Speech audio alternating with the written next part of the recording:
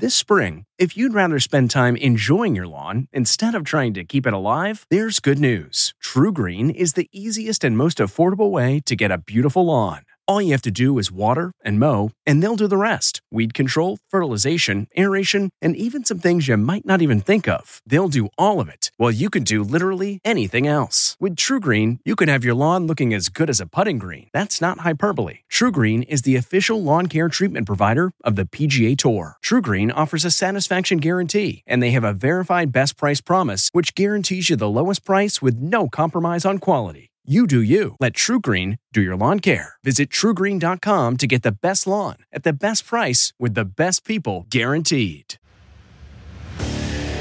What makes a life a good one? Is it the adventure you have? Or the friends you find along the way? Maybe it's pursuing your passion while striving to protect, defend, and save what you believe in every single day. So, what makes a life a good one?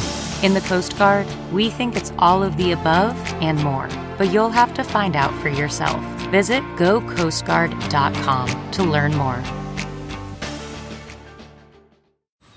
Man, that sunset is gorgeous. Grill, patio, sunset. Hard to get better than that. Unless you're browsing Carvana's inventory while you soak it all in.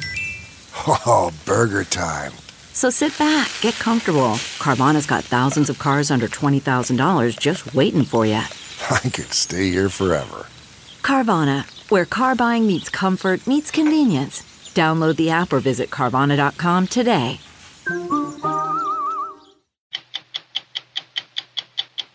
Was this like a community of people doing this? More like a nation of people doing this. He's talking about a scam so simple you think it would never work. But for years now, people like Corey Williams have been filing bogus tax returns in order to collect billions of dollars in fraudulent refunds. By the year 2016, IRS will be hemorrhaging and losing $21 billion due to this type of fraud. It's only 2014. Don't you think something can be done in the next 2 years to fix this? Well, that is my hope.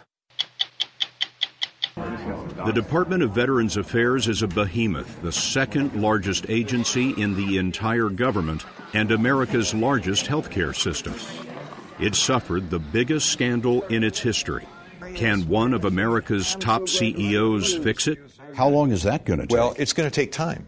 The news media is not helping me, right? Because every adverse outcome that gets amplified by the media doesn't help me. I was on You've got a bad reputation. I do, but we're changing it.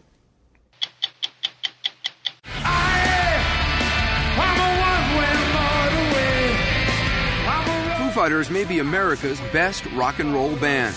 But that's not the only reason they're on 60 Minutes tonight.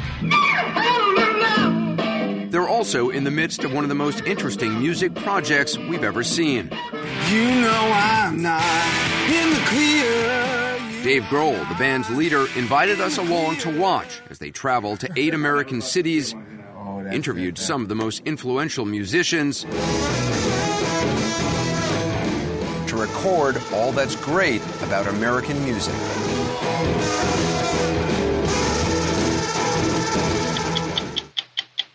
I'm Steve Croft. I'm Leslie Stahl. I'm Morley Safer. I'm Anderson Cooper. I'm Bill Whitaker. I'm Scott Pelley.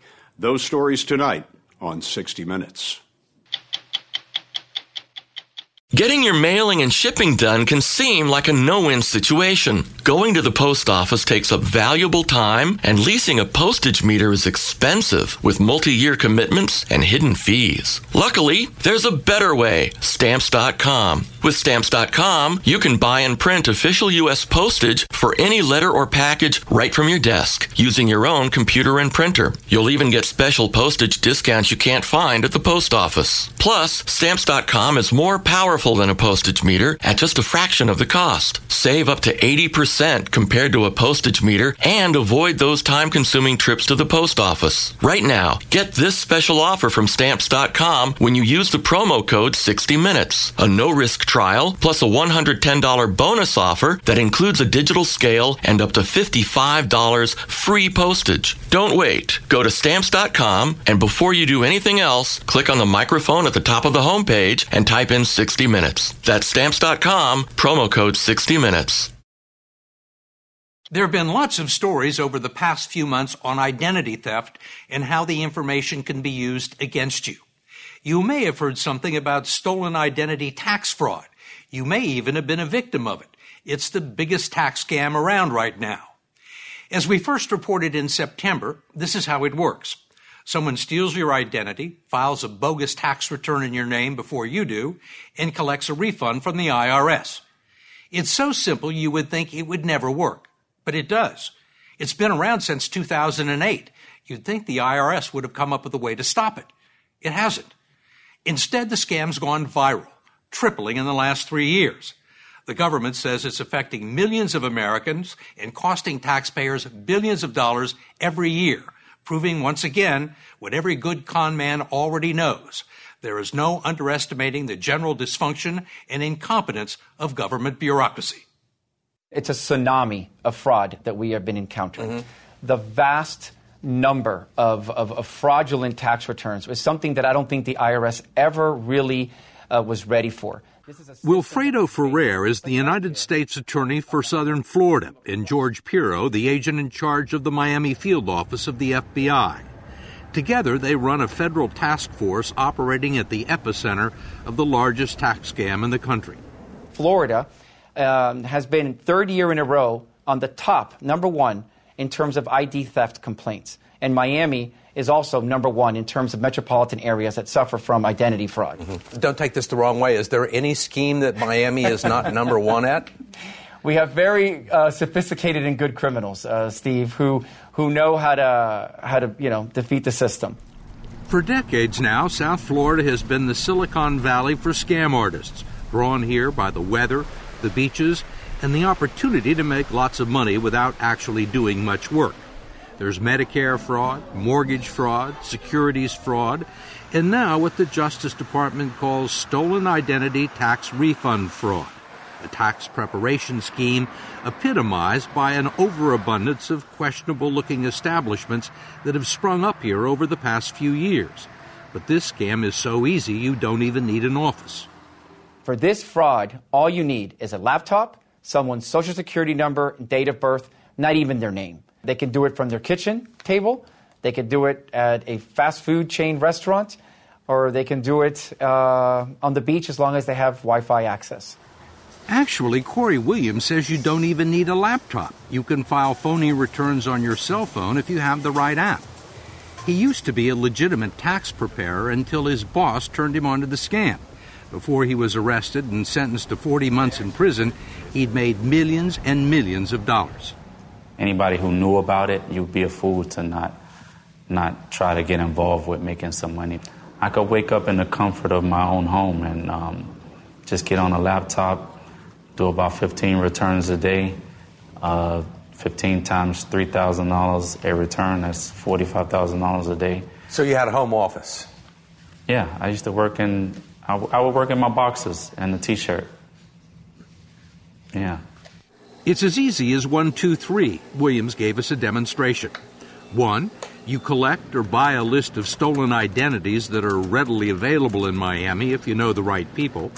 2, you go to one of dozens of tax preparation sites online, and using the stolen Social Security numbers and dates of birth, you fill out a completely bogus W-2 form claiming a modest refund of a few $1,000s. It has given us a refund of $4,834. 3, you tell the IRS if you want the refund mailed to your house, wired to your bank account, or loaded onto a prepaid debit card. Do you have any idea how many bogus returns you filled out? It has to be like in the thousands. Did the IRS pay all of them?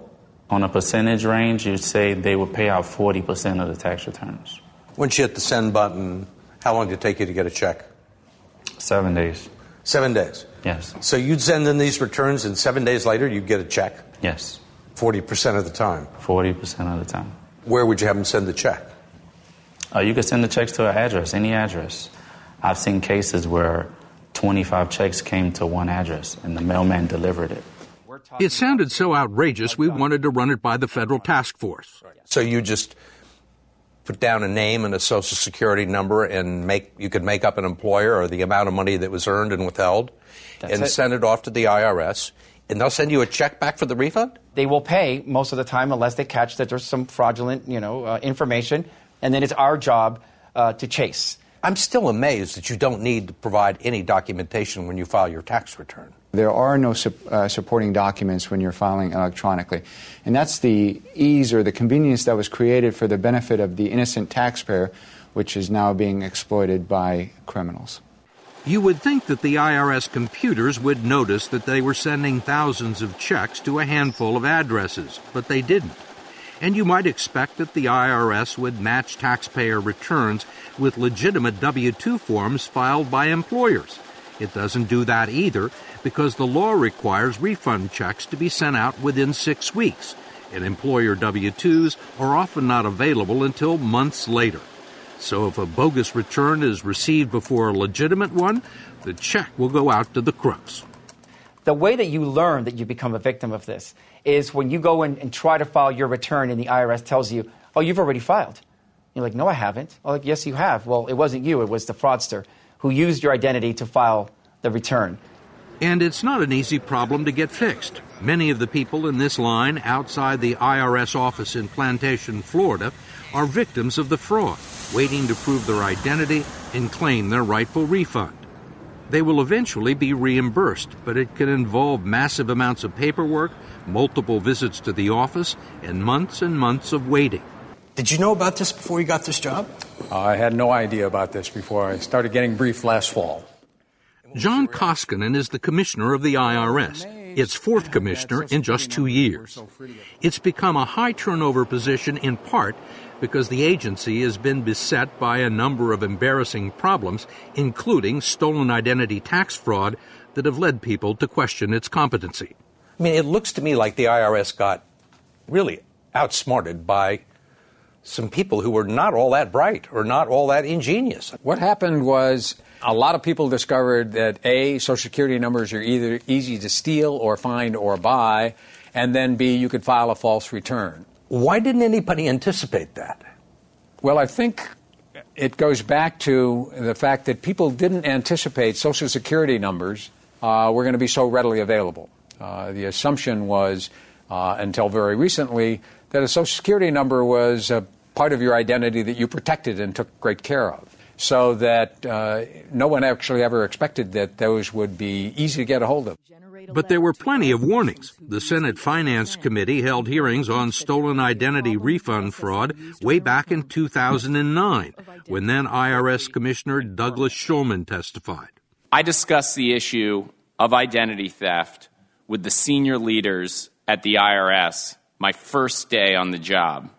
There were more hearings in 2011 and another in 2012 with Deputy IRS Commissioner Steve Miller. We cannot stop all identity theft. However, we are better than we were, and we will get better still. In those ensuing years, the number of cases of stolen identity refund fraud have risen from 51,000 to nearly 3 million. In the year 2012, the Department of Treasury's Inspector General predicted that by the year 2016, IRS will be hemorrhaging and losing $21 billion due to this type of fraud. It's only 2014. Don't you think something can be done in the next 2 years to fix this? Well, that is my hope. But it will not be easy. The entire IRS system uses Social Security numbers as its primary means of identifying taxpayers, even though they're now ubiquitous in public, private, and corporate files, just waiting to be stolen by thieves. The key to this is to have somebody in the inside or someone who has access to our Social Security numbers, to our date of birth. And a lot of these individuals are insiders in big institutions, in banks, hospitals, schools, clinics. We would approach anyone who worked at like a dental office, anybody who worked in the medical field. You would just approach them. You tell them if they get you 100 names, you would give them $1,000. These people easy to find in Miami? Very easy. Very easy. Because you would think if you went in and started knocking doors and asking people that worked at hospitals and doctors' offices and dentists' offices, somebody would call the cops. No, they needed the money more than they wanted to call the cops. Everybody was with it. Everybody was with the scam. Was this like a community of people doing this? More like a nation of people doing this. It's gone from hundreds of people filing hundreds of fraudulent returns to thousands of people filing millions of fraudulent returns. And it's become much more organized. U.S. Attorney Ferrer says some people are even setting up franchises. We have had defendants, masterminds of these schemes, engage in filing parties. And what they do is that they invite their friends to a hotel room or to an apartment, and then they tell them how to do it in return for a cut of these tax returns. You make it sound like Amway or Tupperware. That's what we've seen. Even Ferrer's old boss, U.S. Attorney General Eric Holder, had his identity stolen in an IRS refund scam. And a number of members of the task force have also been victimized, including North Miami Beach police officer Rocky Festa, who says local police departments have been hit hard. Aventura had nearly the entire department, which was 50-some-odd officers, got hit. Davie Fire and Davie Police, it was in the hundreds. They were all victims of tax return fraud. Festa and his partner, Craig Caitlin, now work exclusively on tax refund cases and were among the first to discover the breadth of the scam 5 years ago when they began finding tax documents and stacks of prepaid debit cards when they pulled over suspicious vehicles. Here's a wire plastic with the card. You can get one of these prepaid debit cards almost anywhere, usually without providing identification. You then deposit and withdraw money from it as needed. It's like a bank account for people who don't have one. Now, is that a real Visa card? It's a real Visa card. And you can go into a convenience store and buy a Visa card? Right off the shelf. If you want, the IRS will electronically deposit tax refunds directly onto these cards, no questions asked, eliminating the need for crooks to ever actually set foot inside a bank or to try and cash a refund check. They can spend the money in stores or withdraw it from ATMs. So is this kind of like a throwaway phone? Yes, sir. Yeah, once the money goes on the card, you empty the money off on ATMs and you put the card in the garbage. It's pretty good. The prepaid cards are now used by millions of Americans to collect $142 billion in government entitlements, like Social Security and Medicare payments. IRS Commissioner Koskinen thinks it's an invitation to commit fraud. The prepaid cards are the currency of criminals. Our problem is you can't distinguish the number of a prepaid card from a legitimate bank account. Almost impossible to trace, right? It is almost impossible to trace. Why doesn't somebody put an end to that? There are a significant percentage of the population unbanked, as it were called. Because if you don't allow them to use a prepaid card, they're going to have to get a check, and they'll have to pay somebody a lot of money to cash that check. So you're disadvantaging a significant part of the population. And empowering a criminal network. And you're empowering a criminal network. 5 years into the scam, the IRS can still not always tell if the person filing the return and claiming the refund is actually the real taxpayer. By comparison, the credit card companies are much better at flagging suspicious charges before they're paid out. Credit card companies don't have that much of a problem with this. Why can't the IRS do that? So that's the direction in which we're going. It's a significant move into what I call the 21st century. Mm-hmm. We're still kind of in the late 1900s. But this is still a big problem that while we're making great progress, we've got a lot of work to do. And they're having trouble keeping up with the con artists. Last month, the IRS announced that hackers had busted into its computer system and stolen another 104,000 taxpayer identities, which so far have been used to collect nearly $50 million in bogus refunds. As for Corey Williams, he's now in jail, serving his 40-month sentence. Welcome to Play It, a new podcast network featuring radio and TV personalities talking business, sports, tech, entertainment, and more. Play it at play.it. The Department of Veterans Affairs is in the midst of the biggest reorganization in its history. It comes after the agency's biggest fiasco. It was just a year ago that we learned that tens of thousands of vets were waiting months for medical care, while managers cooked the books to hide the delays. The former secretary was forced out. As we first reported last fall, the new man in charge has no government or medical experience. But 62-year-old Bob McDonald does know management. He was chief executive officer of Procter & Gamble, the largest consumer products company in the world. We wanted to know how a soap salesman will go about cleaning up the VA. How many employees do you think should be fired, based on what you know? Well, the report we've passed up to the Senate committee and House committee has about 35 names on it. I've got another report that has over 1,000. If 1,000 people need to go, give me a sense of what are some of the things that they did? Well, we're simplistically talking about people who violated our values. And those values are what? It's integrity, it's advocacy, it's respect, it's excellence. These are the things that we try to do for our veterans. But Bob McDonald can't punish or fire 1,000 people right now. He's discovering how different the Capitol is from capitalism. To fire a government manager, he has to put together a case and prove it to an administrative judge. Scott, the reason this is okay in some respects is that a lot of people think it's not okay, that if people lied and put veterans second and their self first, they should be cleared out. Absolutely. Absolutely. But we've got to make it stick. How do you mean? So we propose the action, the judge rules, and the individual has a time to appeal. That's why we have a lot of people on administrative leave. We've moved them out because we don't want any harm to our veterans. I'd like you to meet my district commander. Hi, Bob McDonald. When we met McDonald, he'd been on the job 4 months and was getting an education. He had inspected 41 VA facilities. We caught up with him in Boston, where we discovered that he refuses to be called Mr. Secretary. Nice to meet you, Mr. Secretary. Nice to meet you. I'm Bob. Please call me Bob. His Washington staff can't get their heads around calling the boss by his first name, so they've taken to calling him Secretary Bob. So you were with Patton? No. In North Africa? He was with me.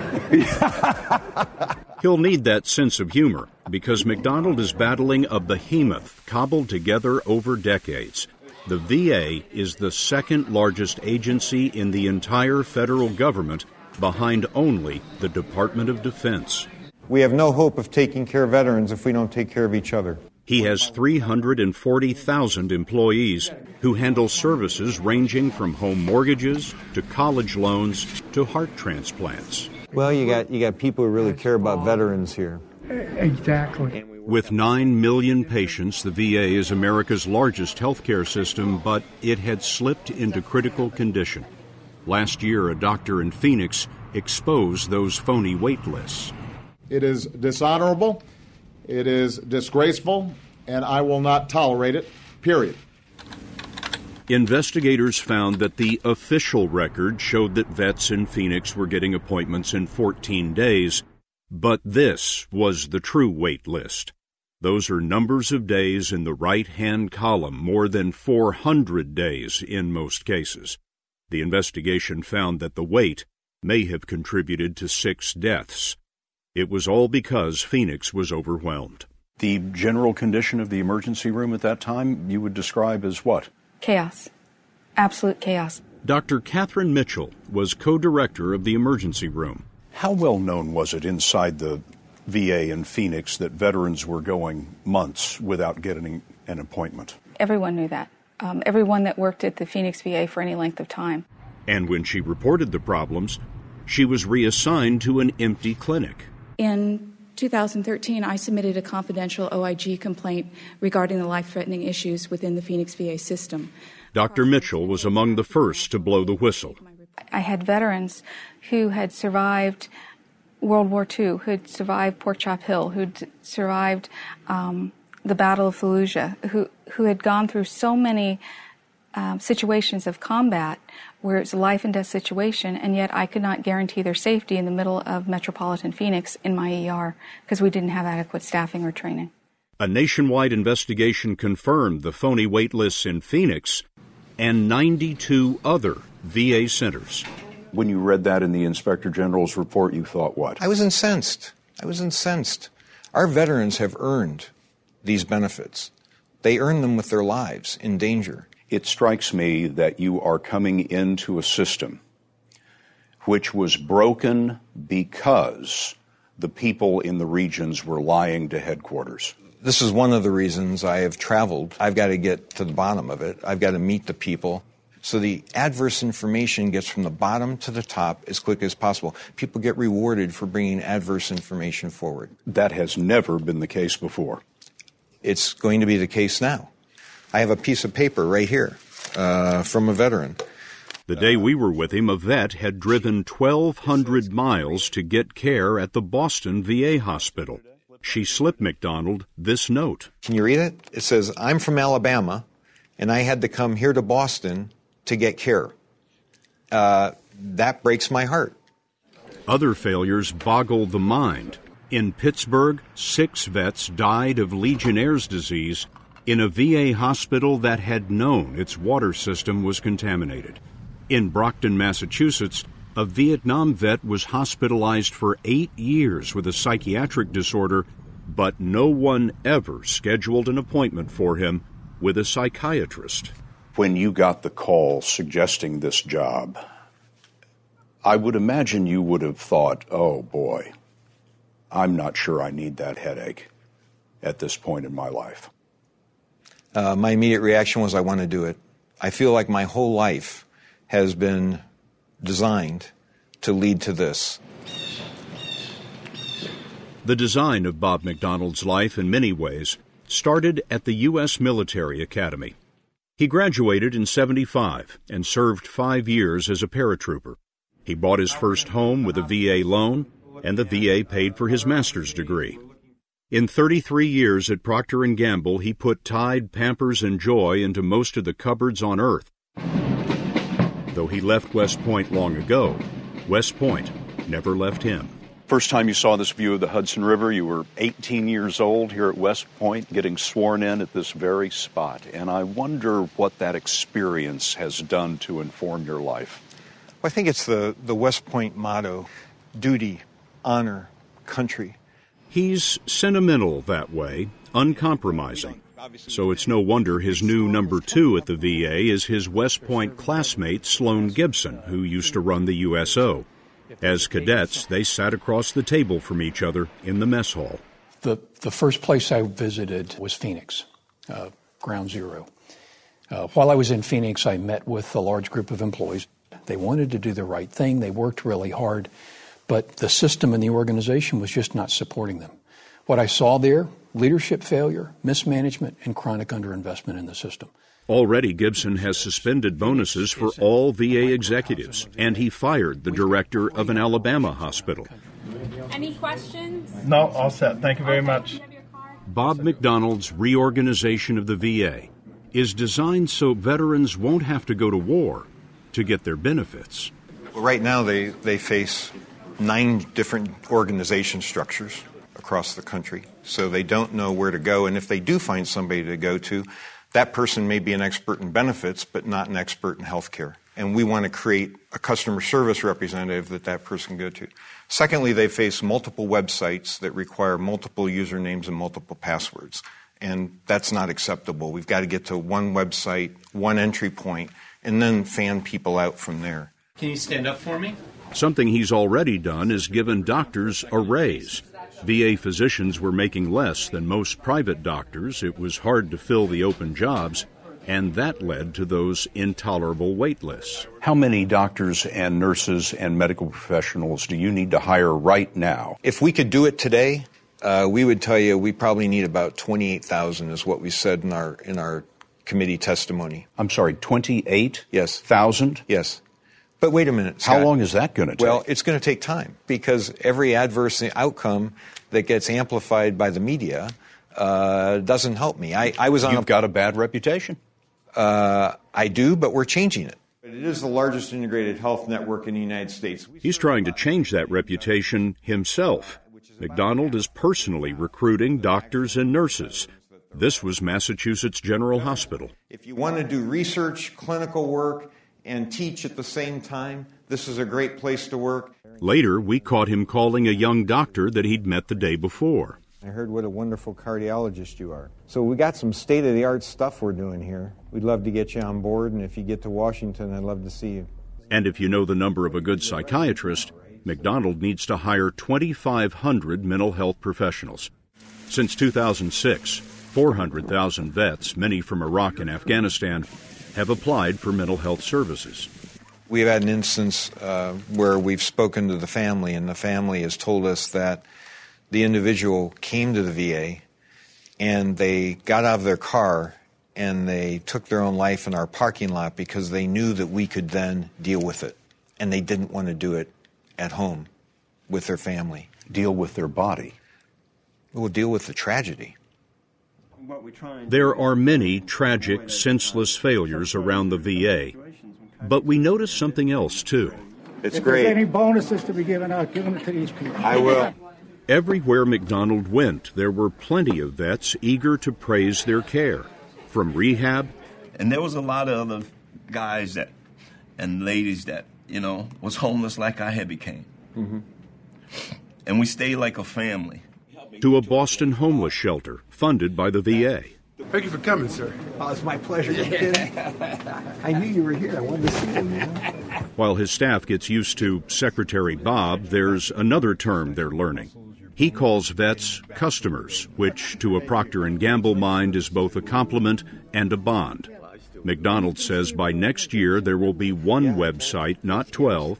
New patients will see a doctor within 30 days, and no one will wait for their benefits. What do you owe these veterans? Not the VA, but Bob McDonald. What do you owe these veterans? Well, this is very personal, because I served with a lot of these guys, and we were in very dangerous situations. And anytime you jump out of an airplane in a parachute, you're putting your life in danger. And as a jump master, you're checking that person's equipment. And their life is relying on yours. That's the kind of relationships you create. And those are the relationships that drive me to do this. A few footnotes to our story. Last fall, McDonald apologized for telling a homeless veteran that he had served in special operations when he had only gone through the training. As for the VA, the average wait for a doctor is now just 4 days, and McDonald fired the executive director of that Phoenix hospital at the center of the scandal.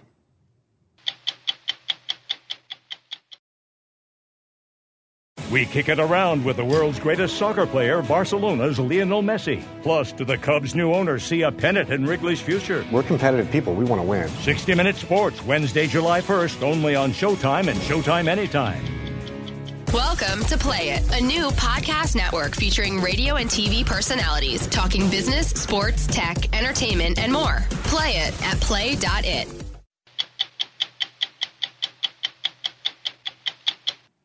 When David Letterman retired in May, he could have chosen just about anyone in the world to be his final musical guest.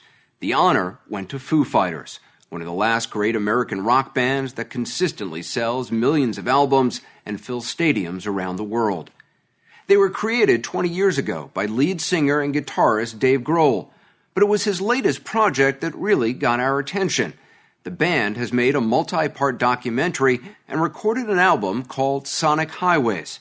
It's a mix of music history, journalism, songwriting, and old-fashioned rock and roll.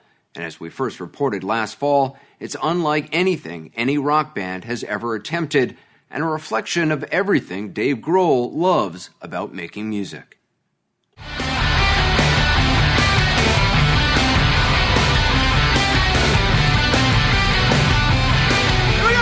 Foo Fighters' sound is raw, real rock and roll. No tricks, no gimmicks. I'm a one-way motorway. I'm a road that drives away. Follows you back home. This was one of 2 sold-out shows they played to 165,000 fans in London's Wembley Stadium in 2008. But Dave Grohl insists money has never been his motivation. The reward of playing music should be playing music. But isn't that easy to say for someone who's, incredibly successful? It's really easy for me to say, but that's the way I felt before any of this happened.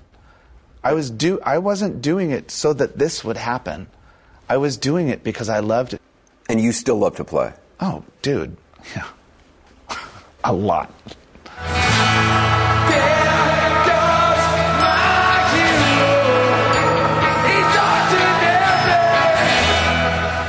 That love of playing is what Grohl believes should always be at the heart of music. Don't worry about what everyone else thinks. Don't let someone say, like, sorry, you didn't win the song contest. Go home. But on, American Idol, the judges will say, well, look, are you doing somebody a favor by telling them keep going at something they're not good at? Who's to say who's good or not? Imagine Bob Dylan standing there and singing Blowin' in the Wind in front of those judges. Sorry, it's a little nasally and a little flat. Next. How would you do an American Idol? Oh, I would never make it, ever in a heartbeat. People need to appreciate their voice. I don't want to sing like someone else. I want to sing like me. Grohl was singing his heart out when we met up with Foo Fighters last year in New Orleans. They'd taken over Preservation Hall, a legendary jazz performance space in the French Quarter. On a Saturday night, the windows were opened up for the first time in more than 50 years, so the band could play a surprise show for hundreds of stunned passersby. The concert was being shot for an 8-part HBO documentary about the history of modern American music that Dave Grohl is directing. Each episode focuses on the unique musical heritage of one city. To help him learn that history, Grohl interviewed local musicians everywhere the band went. Among them, Troy Andrews, better known as Trombone Shorty. Where are you from? From New Orleans, from here, Treme neighborhood.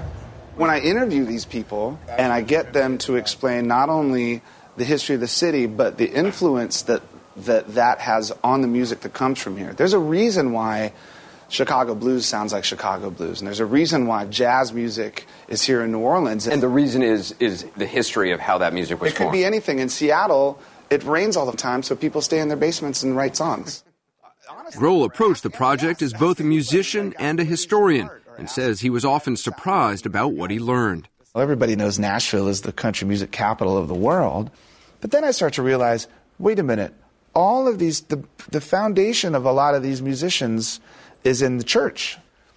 Whether it's Dolly Parton or Carrie Underwood or they started in the church. I never knew that. It seems like the subtext is the roots of music matter and are important for people to know.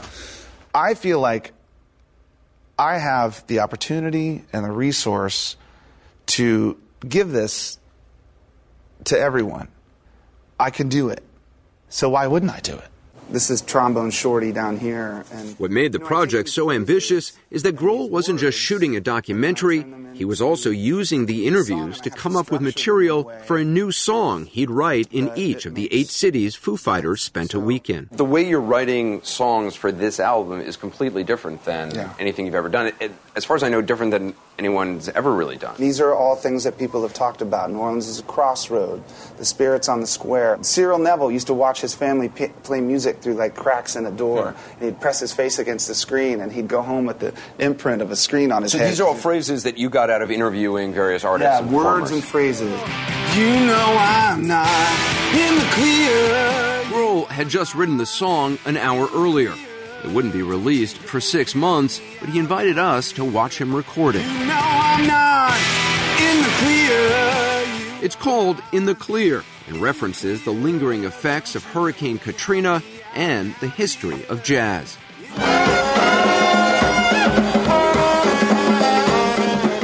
None of the Foo Fighters knew much about jazz before coming to New Orleans, but that was the whole reason to make the trip.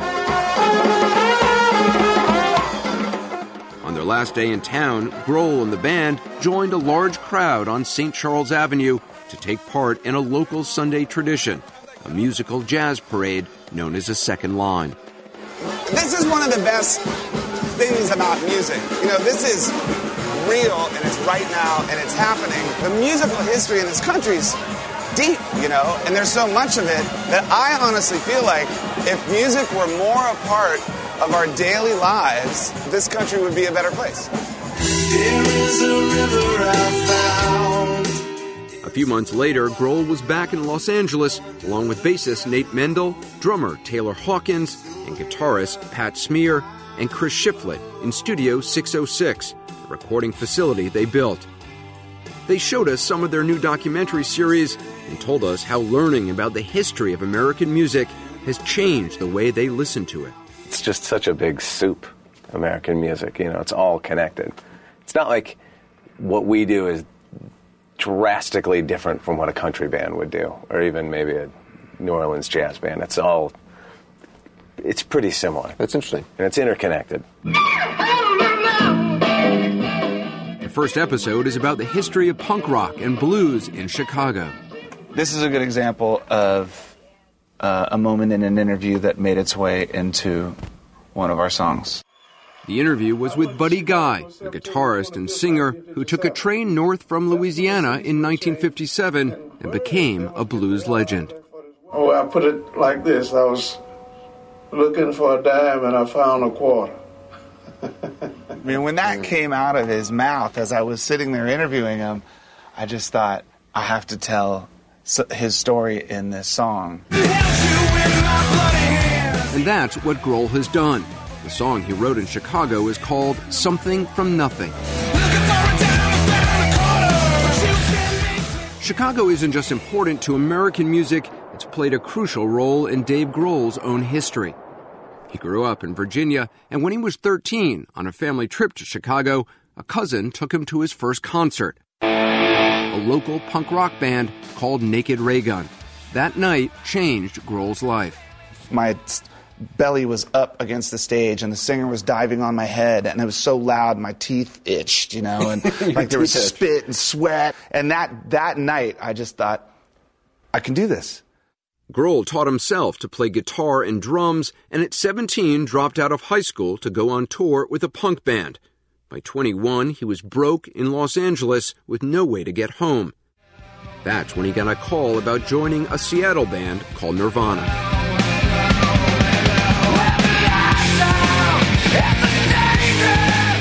Nirvana's first album with Grohl as drummer knocked Michael Jackson off the top of the charts and changed pop music forever. But less than 3 years later, Nirvana's lead singer and songwriter Kurt Cobain killed himself after struggling with drug addiction. Losing Kurt was just earth-shattering, and I was afraid of music after he died. You couldn't even listen to music? No, man, I swear, if I heard a song that even touched on an emotion in me, I would turn it off. I was just so terrified because, to me, that's what music always was. It was a direct connection to my heart. It took him several months, but Grohl did start playing again and went into a studio to record some of his own songs. He had no band, so he sang and played all the instruments himself. I called it Foo Fighters because I didn't want to put my name on it at first. I didn't want people to say, like, oh, that's the guy from Nirvana. How did you come up with the name Foo Fighters? Do you like the name? Had I imagined that it would last more than a month and a half, I might have named it something else. It's the dumbest band name ever. Oh, Lord. Foo Fighters was a slang term that they used for UFOs in World War II. Now 46, Grohl is not the drummer of Foo Fighters, but he is still considered one of the greatest of his generation. Nirvana was recently inducted into the Rock and Roll Hall of Fame, and it's likely one day Foo Fighters will be as well. Grohl lives in Los Angeles with his wife and 3 young daughters, none of whom seem to care their dad is a rock star, particularly when they just want to go swimming. He doesn't like to be away from home for more than 2 weeks at a time, but has begun a new tour and is already planning another album. This is all I do, man.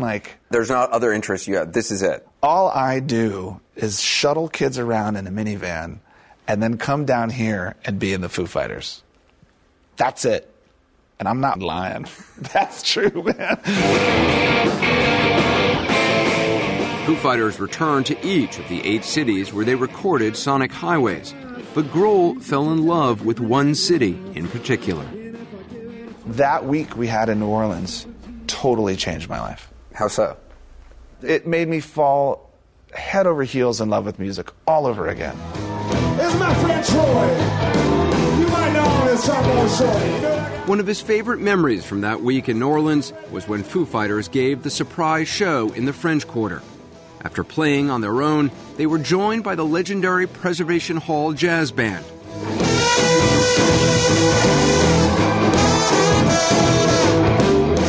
Trombone Shorty showed up late and had to borrow an old horn, but the sound was pure New Orleans. Rock drummer Taylor Hawkins had help from jazz drummer Joe Lastie Jr., who comes from a long line of local musicians and told us he always dreamed of being a rock star. His wish came true that night. Grohl called it a musical gumbo, a beautiful blend of sounds and styles. A true celebration of what American music is all about.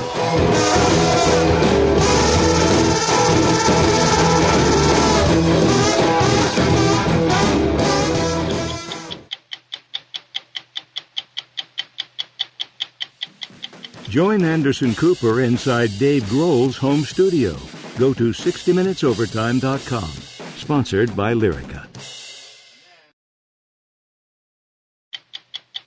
I'm Steve Croft. We'll be back next week with another edition of 60 Minutes.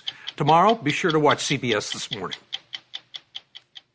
The Hargan women seemed to have it all. We were blessed. My mom was amazing. But detectives would soon discover... inside the house, there were the bodies of 2 women. A story of betrayal you would struggle to believe if it wasn't true. I am just praying to God, this is a sick joke.